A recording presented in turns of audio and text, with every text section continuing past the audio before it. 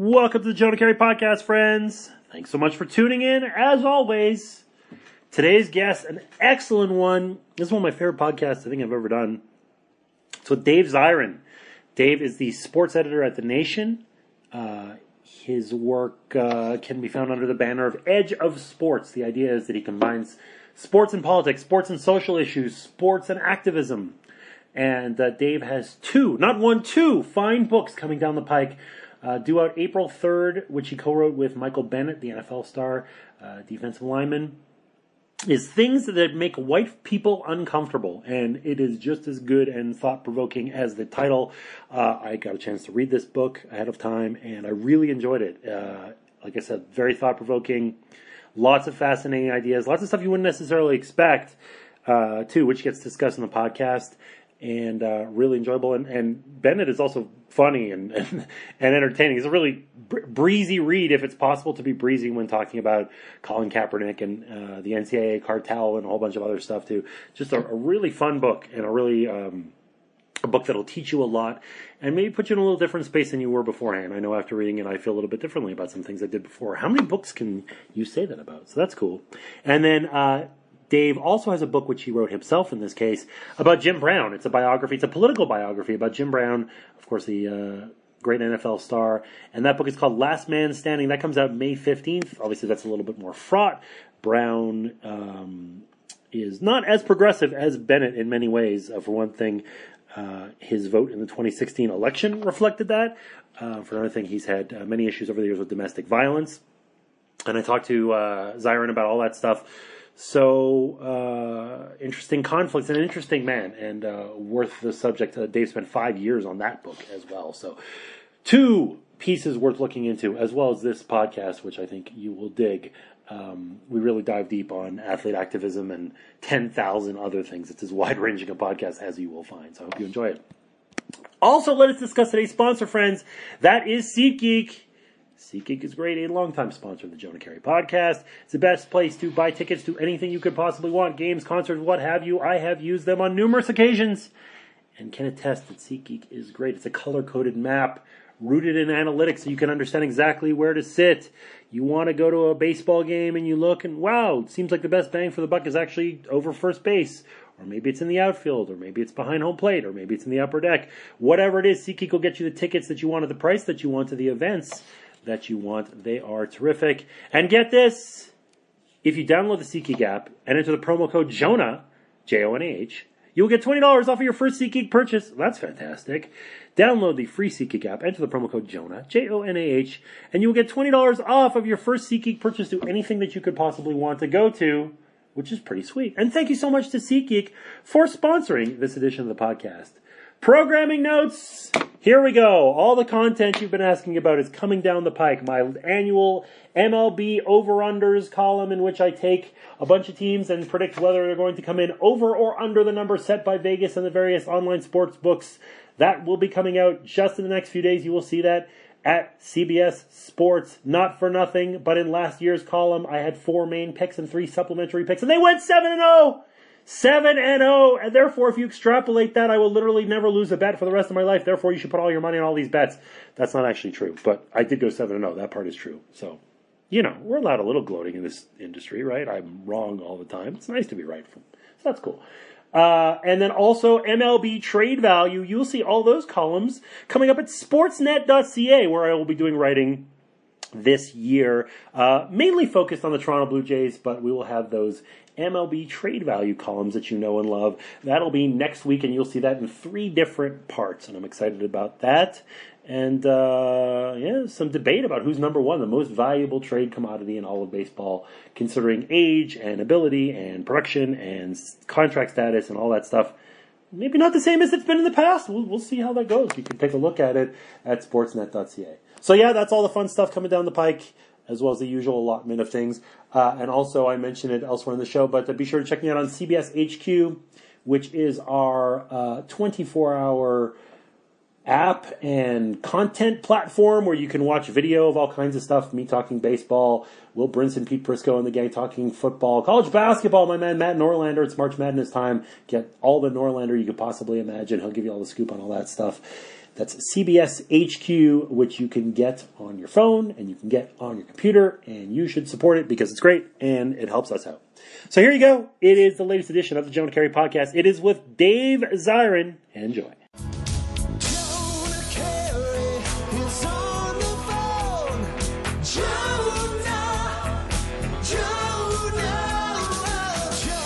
Keri is on the phone. Hold on, we're listening to your intro.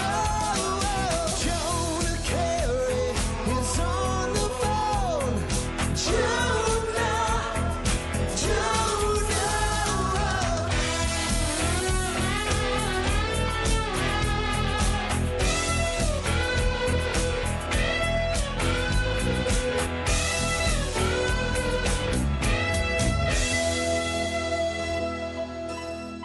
All right, so this guy has not one, but two books coming up in the coming weeks. I have no idea. I assume you're some sort of cyborg, Dave Zirin. Thank you for coming on the show.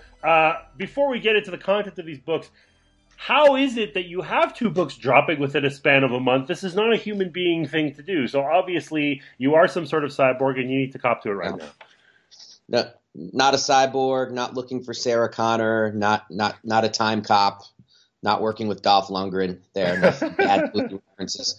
That was a Universal Soldier one at the end. Yes. But thank you. But the basics of it is that I was working on this memoir manifesto with Michael Bennett just in the last year. We met really in January of 2017. Wow. He said he wanted to write a book as soon as possible. And we just started doing the thing where I was recording him. We were writing together. I went out. His off-season home is in Hawaii because that's where his wife is from, and he lives there 6 months out of the year with his 3 daughters. I went out there, and we just, went in the woodshed and just did a lot of work and just, banged it out over the summer. And with so much happening in Michael's life over the last year, from him making the decision to kneel during the anthem to his decision to not go on a sponsored trip to Israel to, my goodness, everything that happened in Las Vegas with the police. Oh, yeah. The tone and feel of the book kept shifting as we were going on. And that proved to be a challenge, but Michael Bennett's book was my entire focus this year. Now, the book about Jim Brown, which is not something I did with Jim Brown, although I was able to interview him for it. Yep. That's more of a political biography, an assessment of Jim Brown's political life. And it's an effort to try to explain, really, when you get down to it, like how somebody who was considered a incredible symbol of black resistance in the 1960s comes to be a supporter of Donald Trump in 2016. So it's kind of like this arc about what is it in his politics that brought him to this point on this 50-year journey.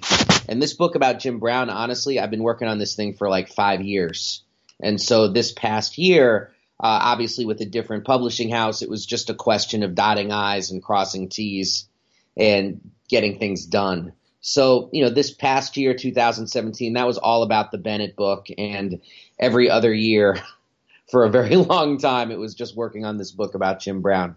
Well, and I don't want to jump around too much, but there is a little bit of a common thread here. The book with Bennett is called Things That Make White People Uncomfortable, and the book with the Jim Brown book is called Last Man Standing. And like I said, I want to take a deep dive into the Bennett book in particular. But one point I wanted to make about Brown, and maybe we can get into this a little bit too, and it's related to the Bennett thing. So Bennett starts listing a bunch of his teammates, and he says, these are the guys that I ride with, and it's all about a brotherhood, and I thought that was really interesting. And he goes through and he talks about Stephen Hauchka, I'm sure I'm mispronouncing that, former place kicker for the Seahawks, Cliff Averill, just goes on, and he mentions one teammate in particular who struggled with issues of domestic violence, which is to say he was guilty of domestic violence when he was in college, and he's kind of coming along, and he's working on contrition, he's working on being a better man, and that comes up a lot with Jim Brown has that in his past as well, where on multiple occasions, there were either allegations or something stronger than that about domestic violence, and it's an interesting one too. It makes you think a little bit about contrasts, that you have people who are trying to do good in the world in some way, but have one Major red flag. So how did you come to terms with both? In the case of Bennett, obviously you guys are just working on it. This is what he said. But in the case of Brown, it's part of his identity. What do we make of that kind of contrast? Doing good in the world, but also doing this horrific thing that for which there really is no excuse. Well, part of the argument in the Jim Brown book, and that's why the title is meant to be somewhat ironic, Last Man Standing, is that while Jim Brown, for much of his life, has been a ferocious opponent of racism, wherever he sees it, he's also been somebody who has this very outdated mode of masculinity, where part of being a man means, not showing emotion. It means not admitting to pain.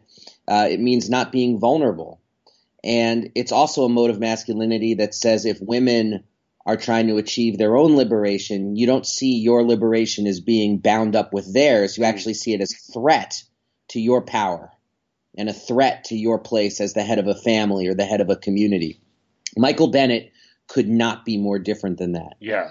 Michael Bennett is somebody, there are chapters in the book about his politics with regards to women, and he's somebody who believes very strongly in the ideals and principles of women's liberation. He even wrote a statement last year in defense of International Women's Day and what was called the International Women's Strike in 2017. He's a huge admirer of Angela Davis, and he's somebody who is really trying to live his life according to the principles of men and women actually working together for a better world, even if it makes men uncomfortable. So in some respects, he could have called the book also Things That Make Men Uncomfortable, because that's part of the point of the book, is to try to get people to sort of step out of their comfort zone and confront ideas that may not conform to their individual identities, but to try to find sympathy or try to find empathy. So it's, if you're white, try to think for a second about why the Black Lives Matter movement matters. If you're a man, try to think for a second about why women's liberation matters. If you have nothing to fear from the police, try to think for a second about what it feels like to be put on the ground and have a weapon put to the back of your head when you're one of over 100 people running away from what you think are gunshots in a Las Vegas club, or I should say casino. And so these are some of the things that are at work here. And yeah, you're right. With Jim Brown, it's this common thread throughout his life. And Jim Brown's had this incredibly remarkable life that ranges from, being arguably the best NFL football player ever to being a black liberation advocate with the black economic unions in the 60s and standing up for Muhammad Ali, to being this star in Hollywood, to being the person on the front end of the gang truces.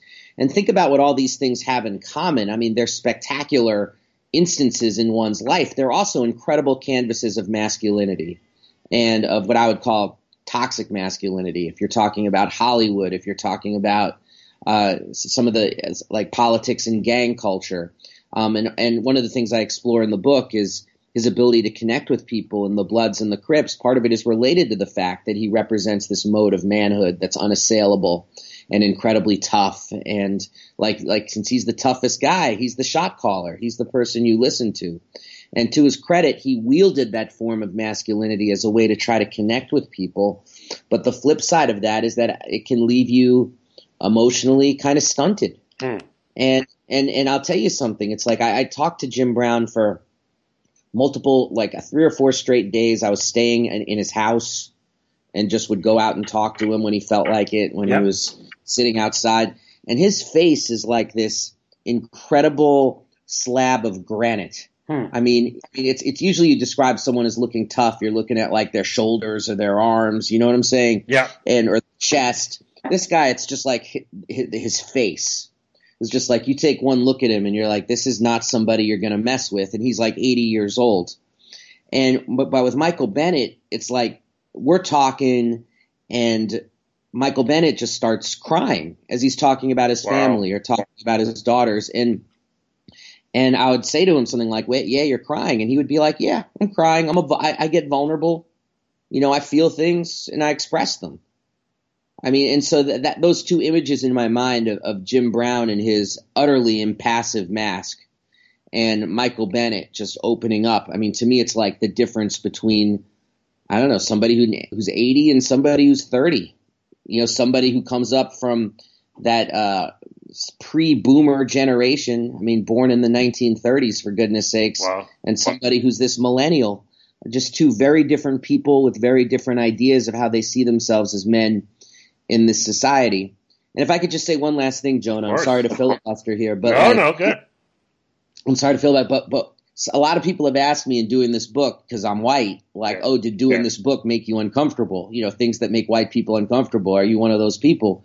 And at first I would just have a very glib answer of just saying no, because I believe in the things that Michael believes in. So no, this didn't make me uncomfortable at all. Sorry about that. Turning that off right away. All good. And yeah, turning it way off. But when I think back on the actual experience, if I'm being honest, it's like, even though, you know, I'm trying to be the kind of man, human being who believes in these things like vulnerability and not hiding your emotions and all the things like that, you know, that there were aspects where, yeah, like I did have to confront my own emotional stuntedness just talking to Michael. Because when you're talking to somebody and they're talking about their family and crying, and I'm thinking to myself, could I do that? And that would be really hard for me to open up to somebody the way he was opening up to me. And so it made me feel, you know, like good inside that he felt comfortable with me to do that. It also made me think like, wow, if I was in his chair and he was in my chair, I don't know if I could do it. So yeah, the book made me uncomfortable too. And that's not a bad thing though, to be uncomfortable, because, and this is one of Michael's main points in the book, that he was like, we have to hammer this point home. If you're not uncomfortable, then you're not growing. And you got to be uncomfortable. These are like the words that he speaks and he writes in a beautiful way. And he's just like, it's like when, you know, when your bones are growing when you're 13 and it kind of hurts to go to sleep, or when, you know, the grown up teeth are pushing out the baby teeth. I mean, it's built into our DNA that it's uncomfortable to grow. And, you know, I certainly grew by working on the book, and I hope Michael did by the way he expressed himself. Yeah, and I will mention this in the intro to the podcast, but it's wonderfully written and an excellent read. I mean, aside from the fact that the subject matter is interesting, it's just very well done. And we talk about subjects that make us uncomfortable. It's funny because there are the big ones, and we're going to get to the big ones too. But one of the, you know, on its surface, it would seem to be a smaller one, that you could be a person who has empathy, who, you know, is trying to take part in a better society and all that, and yet you do this one thing. And that is the chapter that has to do with what he calls the NFL soap opera. You know, he describes men in particular as ascribing to the idea of a soap opera, which is to say, number one, there are a lot of narratives that are followed. In other words, the Seahawks came 1 yard short of winning the Super Bowl one year, and therefore there's discord in the clubhouse, and everybody's unhappy, and everybody talks about that. That's one element of it. And then another element of it is fantasy football, fantasy sports in general, and how, you know, should we feel good about this or not? The fact that we call ourselves owners. I own Russell Wilson. I own, you know, Jose Abreu in baseball. I own LeBron James. I own anybody. It gets to be iffy, and the idea of commoditization in the first place, fantasy in general can be that way. You know, and that hits a chord because a lot of people play fantasy and don't necessarily see anything wrong with it. What did you get coming out of that conversation in particular, the idea of the soap opera and the idea of fantasy? Because that was like, oh, you know, I contribute to Planned Parenthood, and I march, and I take part in, I believe in Black Lives Matter, I believe in this, I feel that I'm a good family man, whatever it is, I have these traits, and yet this thing that I do would seem to be held against me, at least in Bennett's worldview, or at least that's the way that I read it. Yeah, I mean, I think the number one thing that he thinks about, and which I've heard this from a lot of other players, and there's a lot of things on the record publicly that players have said about this, is this question of disassociation and forgetting that they're human beings, and the way fantasy can feed into that.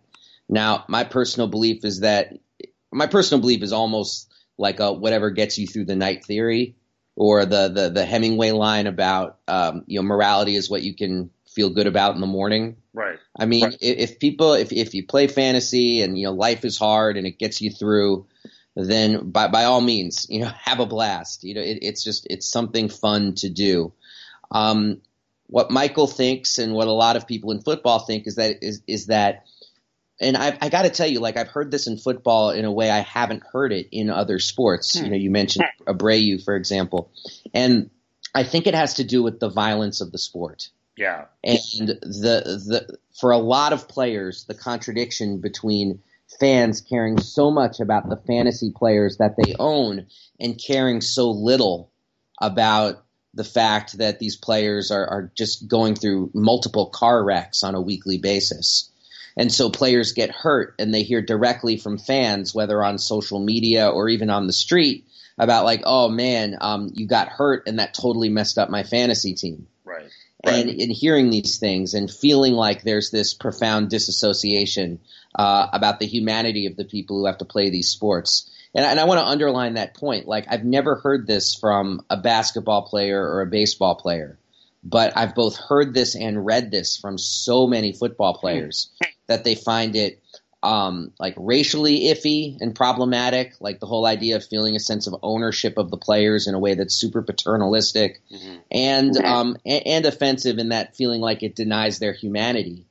And I have to think that the what makes football different from these other sports, it has to be the violence, and it has to be just feeling like they go through so much to play this game.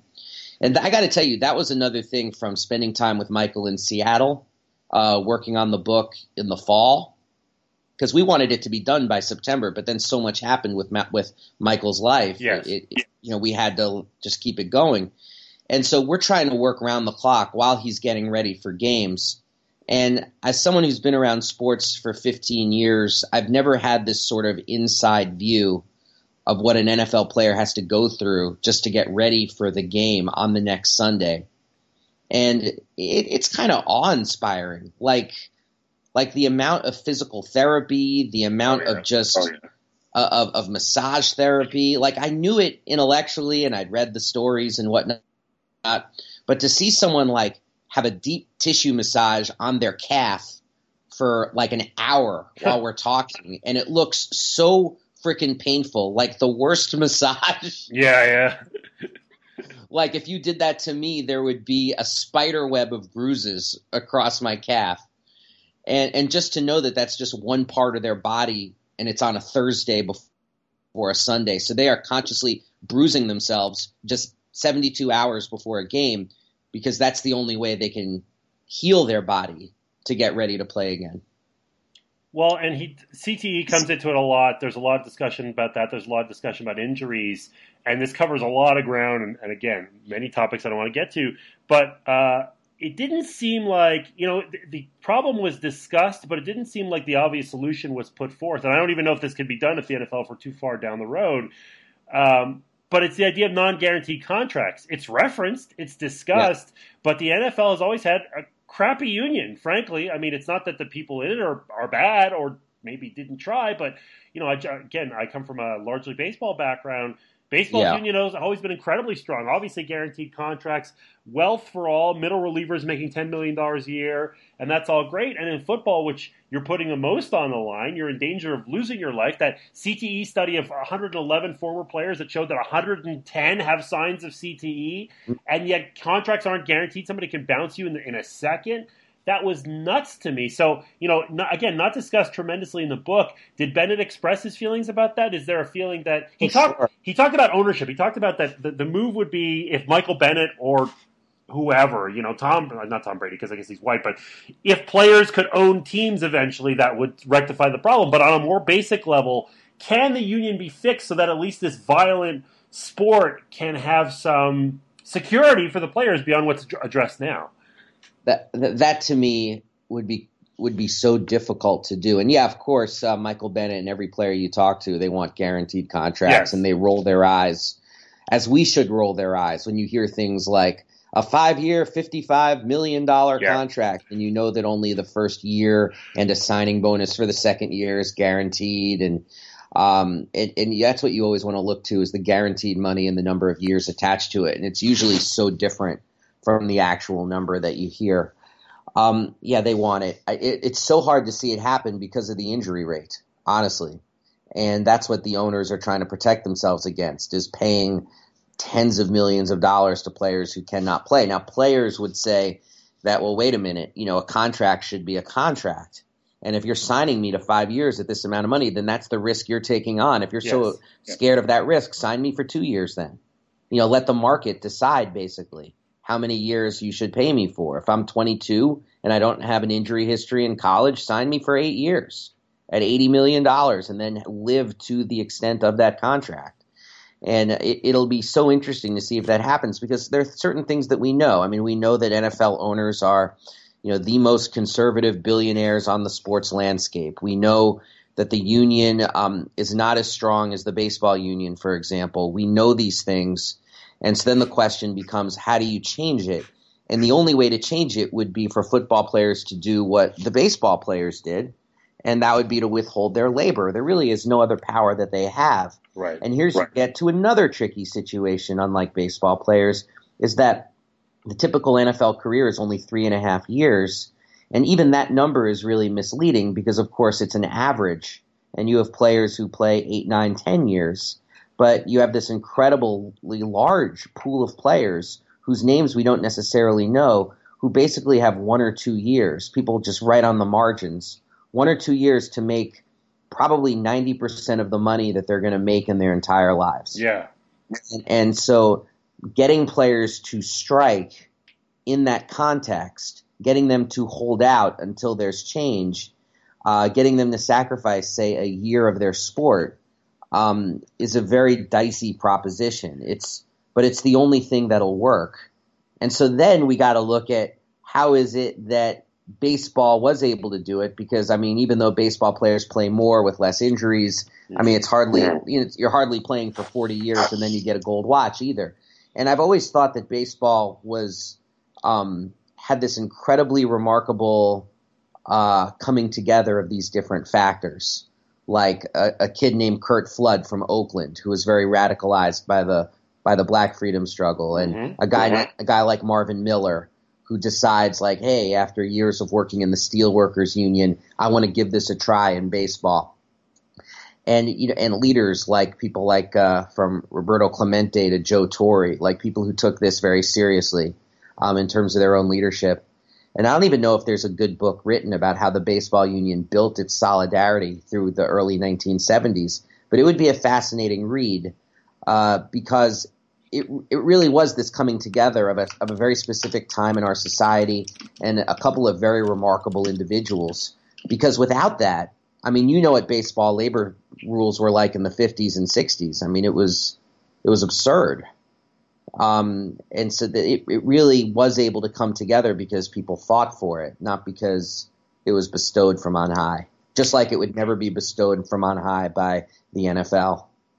I will provide 2 book recommendations since you're bringing that up. One is called A Well-Paid Slave, Curt Flood's Fight for Free Agency in Professional Sports, which I read a few years ago. Excellent. And a more recent one, or at least it deals with a more recent timeline, is Lords of the Realm by John Helyar, which might be my favorite sports book. It's one of my favorite books ever on any level. And that gets into the labor issues that are 80s and 90s, a lot of it, but it obviously traces back to the union and deals with Miller and all that stuff too. So both are recommended if you want to get kind of a holistic sense for it's baseball, but it's other unions, and it's very, very important, as far as this stuff goes. Go ahead. I don't know Lords of the Realm at all. I'm excited. Phenomenal. That I'm Well-Paid Slave. Now I'm all excited. If I want to recommend a book, and I'm not just saying this, I would recommend your book about the Expos, which is one of the reasons I was so thrilled that you asked me to be on this podcast. I'd feel remiss if I didn't say this. Like I grew up just an utterly unhinged New York Mets fan in the 1980s, and that meant knowing the NL East cold. And I grew up just like names like Ellis Valentine and Warren Cromartie, Tim Wallach, pre-Mets Gary Carter. I mean, these people, Steve Rogers, Charlie Lee. I mean, these people terrified me. These were the people who kept me up nights, literally.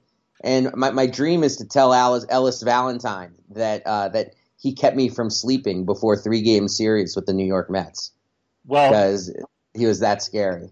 Interesting. You said, first of all, Valentine ended up getting traded to the Mets, by the way, for Jeff Reardon, although by then it seems like his best skills had passed. But the common thread here, and I'm going to have Ellis on the podcast pretty soon, actually, which is a funny coincidence. And the common thread with you and Ellis is that both are friends of Amy Kaufman, my girlfriend, who passes her regards and suggested, why don't you talk to Zirin? Why don't you talk to Ellis? These are people to talk to. And I said, yes, we should do this. So there you go. Yeah. Props to Amy Kaufman, who's the sister of Dave Kaufman, a terrific radio announcer who I'm proud to call a friend, and talk showologist. He is, and similar sensibilities to you, by the way, talking about that kind of intersection of sports and politics, that edge of sports idea, too. So absolutely to Dave, who's one of the best at that as well.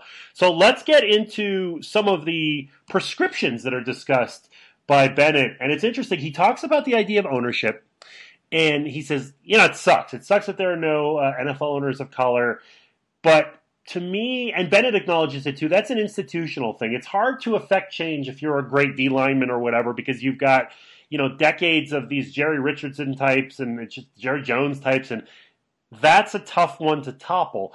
So what he says is, rather than trying to do that it would be great if it happens, but if you are a star NFL player or NBA or an MLB or whatever, the way to go about it as a person coming up in society is to just crush STEM. Just absolutely dominate that. Become the next Bill Gates, regardless of whether you're white or brown or black or whatever.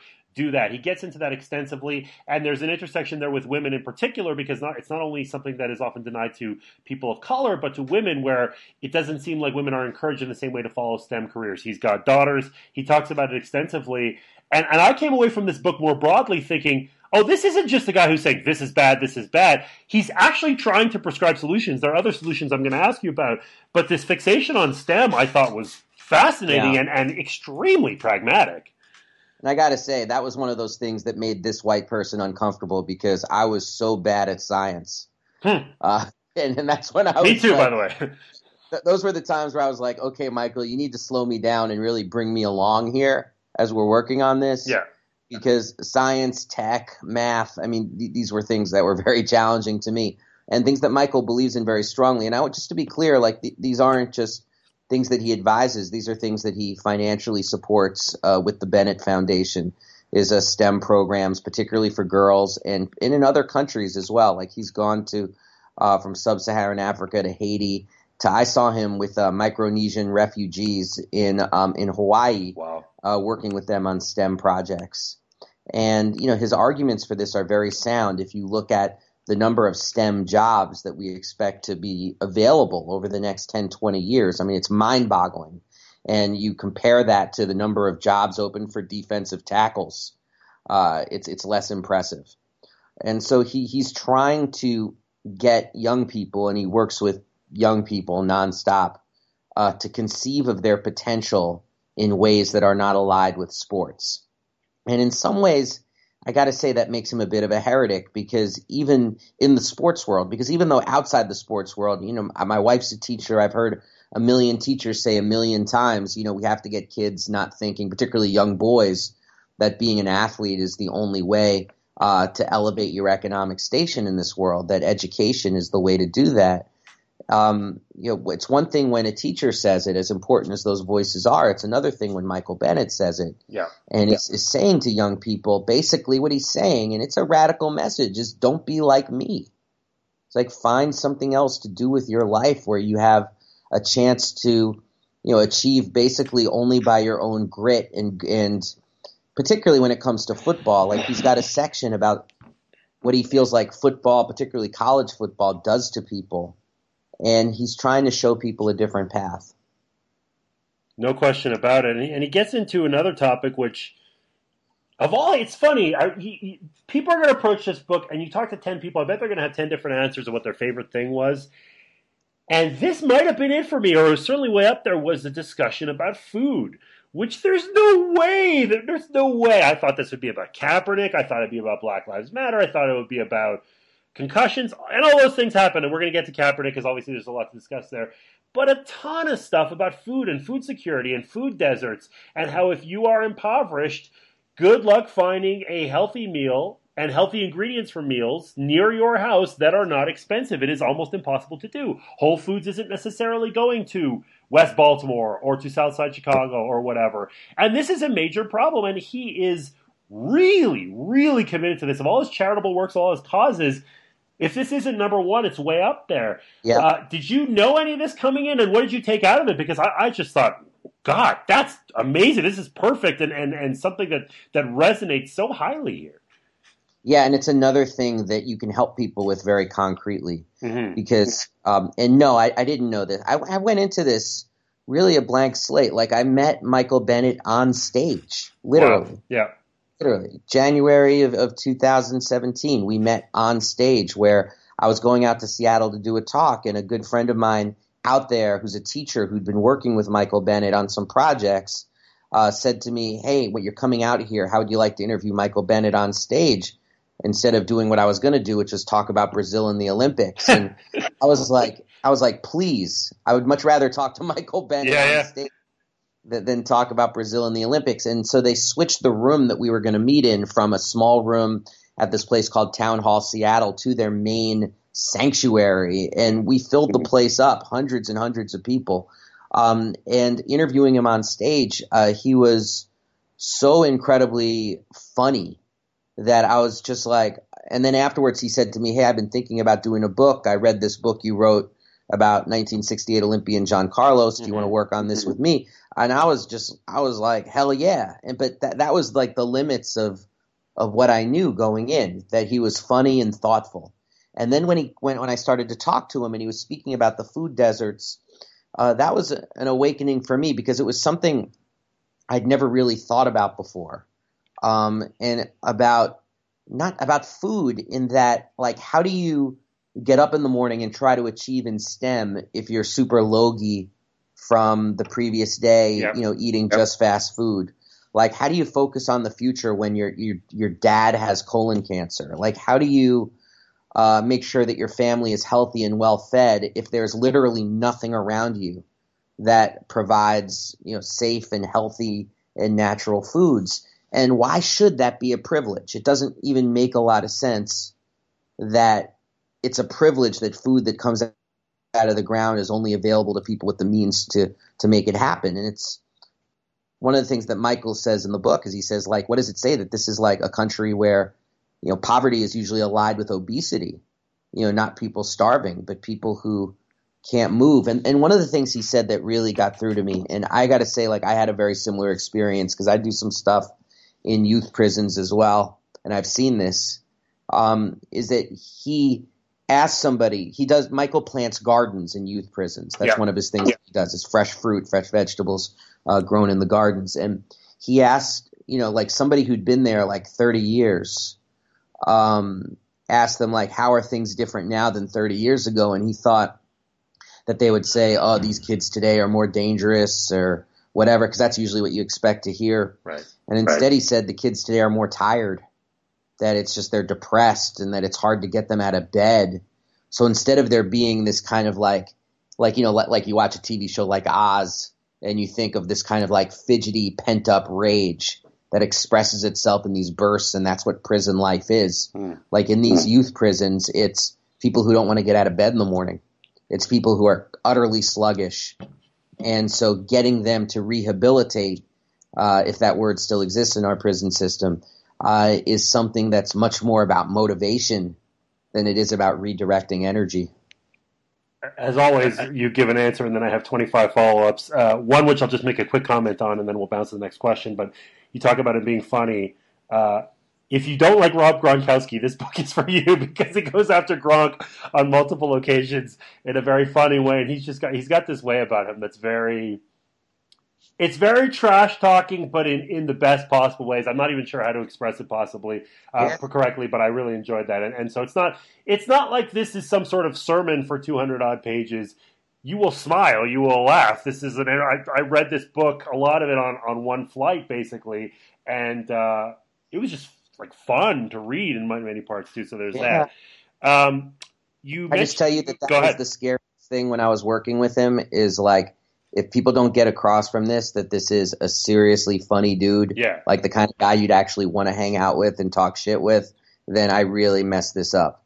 And so that was like my own pressure, is like, this guy is is good people. He's funny people, and people should know that when they read this. Yeah, it's an interesting thing to go from rage to humor and to prescribing things, but this is done in this book. You mentioned the Olympics, and this will be an attempt at a segue here. The Olympics suck too, make no mistake, and the situation in the favelas while the Olympics were going on in Rio was horrible. And had you given that talk instead of the Bennett talk, that would have been instructive too. And I can't help but link the Olympics, FIFA, and the NCAA. I hate them all. Not a fan of any of them. They're all corrupt in a certain way. And Bennett goes in, you and Bennett go into the NCAA at length. And this is a subject that I feel like wasn't discussed in the mainstream all that much as recently as maybe 5 years ago. And now even sports writers and fans who wouldn't necessarily be considered all that enlightened, this has hit the mainstream. It is understood that the NCAA is total garbage and that exploitation is going on. And yet we're still not where we need to be. Players are still not getting compensated, or at least not getting compensated legally. And Bennett goes into this extensively. Where are we at with this?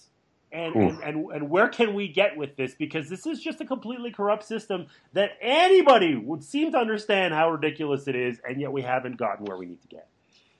Well, first, how things have changed. I agree with you completely how mainstream this discussion has become from a couple of us talking it on the margins. Yeah. I was interviewed on KNBR, which is just straight up sports talk radio in the Bay Area. Mm-hmm.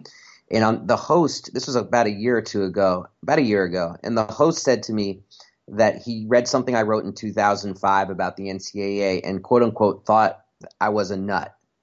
And he said now 10 years later he agrees with it. Yep. And so then I put it on him and I said, well, what's changed then? Because I'm still the same nut. So what's changed? And he said the answer, which I think opens this whole Pandora's box, and it's the money.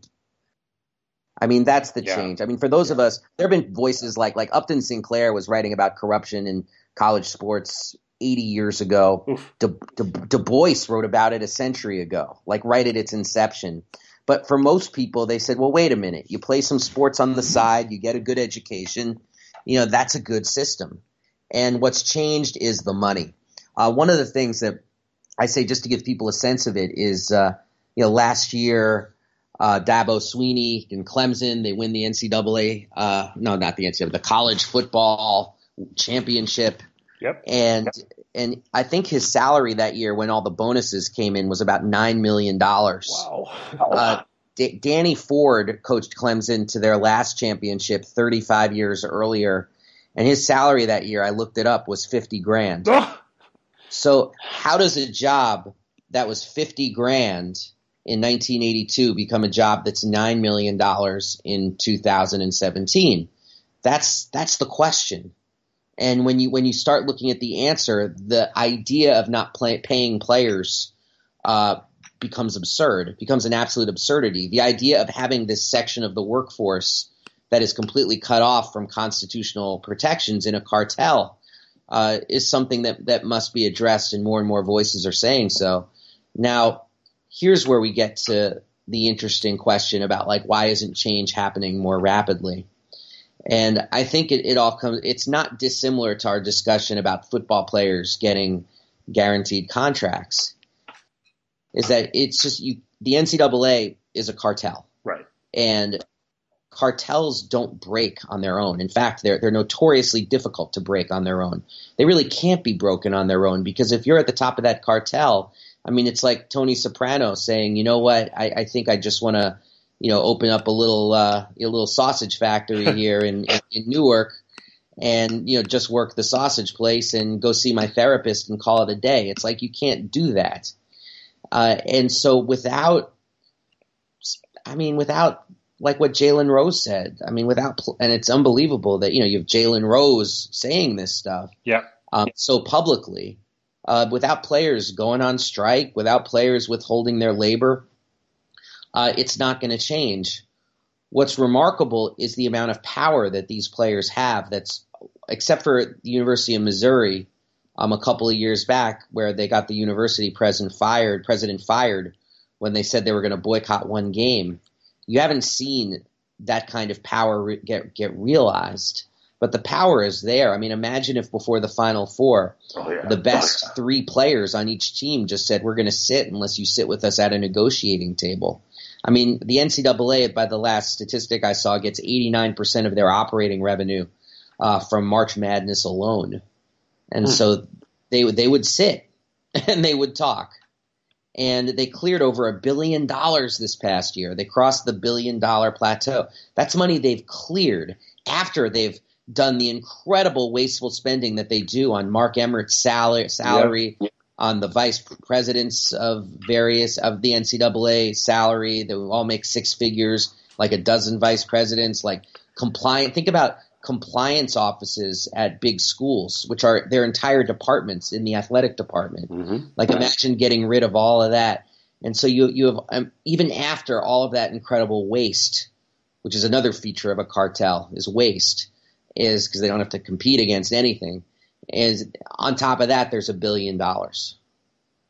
Here we come to the crux of it too, because you talk about this idea of striking right before the Final Four, and you're dealing with, you know, the best 3 players. Odds are they're freshmen in this day and age, so that means they're 19 years old. How many of us are that self-actualized at 19 that we could say, I'm taking a stand. I'm taking a stand for the 19-year-olds that are going to come after me, when in fact the 3 best players on every team are probably on their way to NBA contracts. Literally a couple months later, they're about to enter the draft. They're going to do that.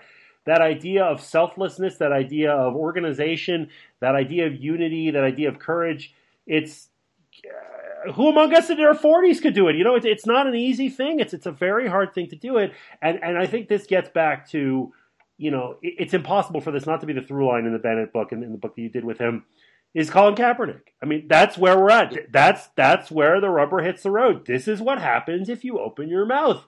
And Bennett acknowledges it multiple times in the book. He says, you know what? I'm an all-pro. I'm a great player. But this could be it for me. You know, that maybe there's going to be one time where I open my mouth one too many times and that's the end of it. Now, he did get traded in the offseason. I don't necessarily think that was the reason he got traded, because he got traded. But these guys are at the whims of owners, and things could happen.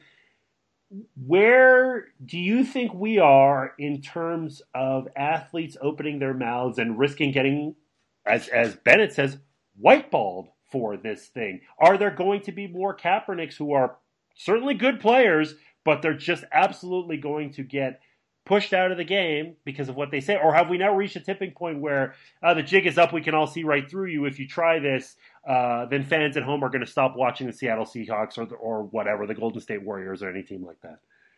Oh, no, they'll still do it because and the blackballing I think will still occur. I think, though, with Kaepernick, one of the great things that's happened is that he was supposed to become a ghost story.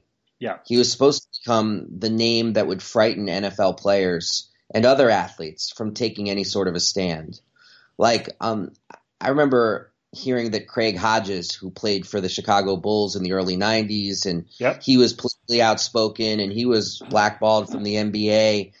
I heard that managers would say, like personal managers to NBA players would say to them, hey, keep it quiet. You don't want to end up like Craig Hodges. You don't end up like Craig Hodges. So Craig Hodges in and of himself became a ghost story.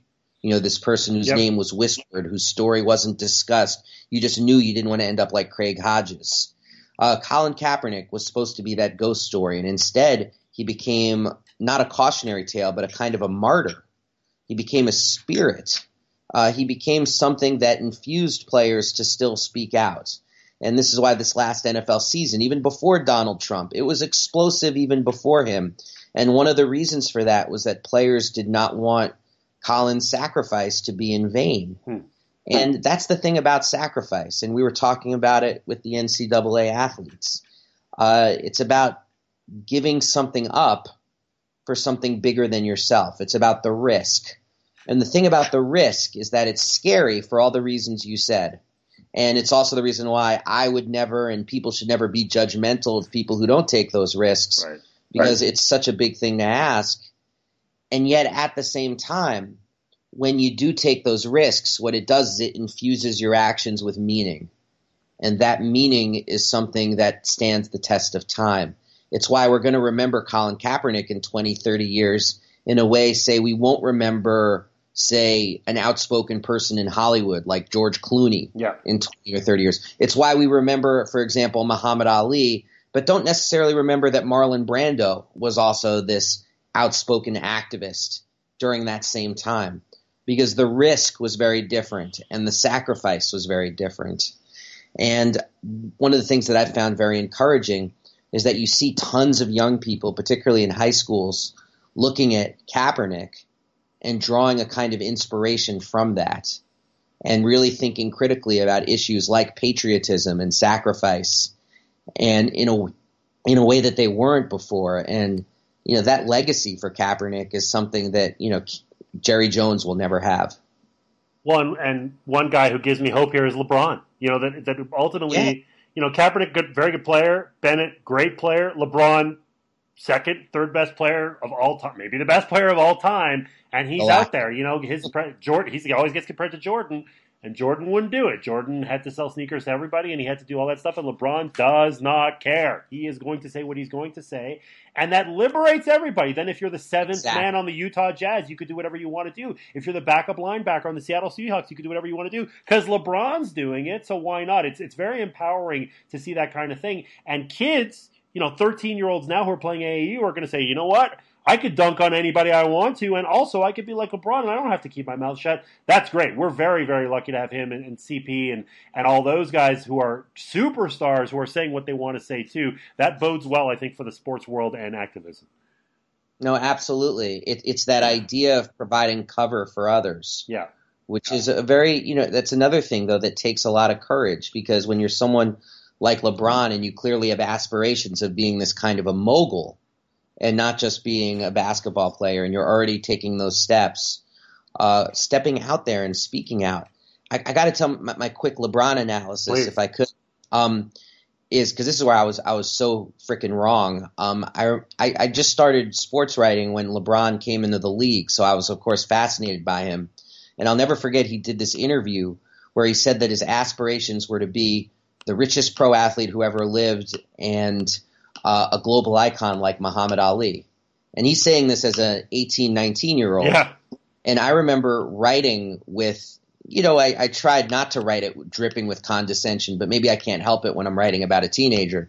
But I wrote, well, those are really nice goals, but they're not necessarily goals that go well together, because we remember Muhammad Ali for what he sacrificed. And one of the things that he sacrificed was something that could have been there for him, which is being the richest athlete in the world. Mm-hmm. And he sacrificed that because of the war in Vietnam, because of the Black freedom struggle. And what LeBron has done is prove people like myself very wrong, that you can really, frankly, unfortunately, what it comes down to is it's if you're good enough on the court. And it's if you're good enough on the court, you really can have your cake and eat it too. You can be the mogul activist. Yeah. Which is a new template that he's creating. And I think that also gives other players confidence, because, while I think there are more and more athletes who are willing to be like Colin Kaepernick, I'm sure it'll help you sleep a little better at night if you think, well, I can also be like LeBron James. And, seriously. I'm sure that just, helps put the demons at bay, at least for one night. Just a couple more here. I wanted to go back to Jim Brown. And by the way, do pick up Things That Make White People Uncomfortable. Phenomenal. So on the Brown book, you talk about the circling back and getting to Trump, that, you're an activist in a certain way, but then, you come back to it and now he's a Trump supporter. Is that a function of being 80 years old? Or how did we get to that point? Because, and again, people should definitely read the book when it comes out May 15th, because there'll be lots of nuance. But how does one arrive at that? How do you hold those such different ideas in your mind of being a militant black man and also somebody who supports a president who in the other direction in every way? Yeah, this is why it's so important to know Jim Brown's history. And I have a whole chapter in the book about the Black freedom struggle of the 1960s. Because I think sometimes what's written out of that history is that there was a whole wing of that struggle that was actually very critical of the civil rights movement, very critical of Dr. King, very critical of marches, very critical of civil disobedience. And they believed instead that black people needed to organize themselves as if they were a model immigrant group. And Jim Brown was in that category. He was like, we need resistance, but what he meant by resistance was something very different than what someone like Dr. King meant by resistance. Right. And what he meant instead was this idea of building up the economic power of the community. And he often would speak, and still speaks to this day. His opinions on this absolutely have not changed. But he'll speak about Jewish people or about the Korean population and say, look at what these folks did in terms of pooling their resources as a community to raise them all up. I think personally he has a kind of an idealized view of both those communities and how they operated it. I say that as a Jewish guy. But moving on from that, that's what he looked towards back then. So he supported, for example, Richard Nixon in 1968. And he supported Nixon precisely because Nixon said things at that time. Nixon used the phrase black power in his election campaign. And I include that in the book, quotes from Nixon, where he talked about black power.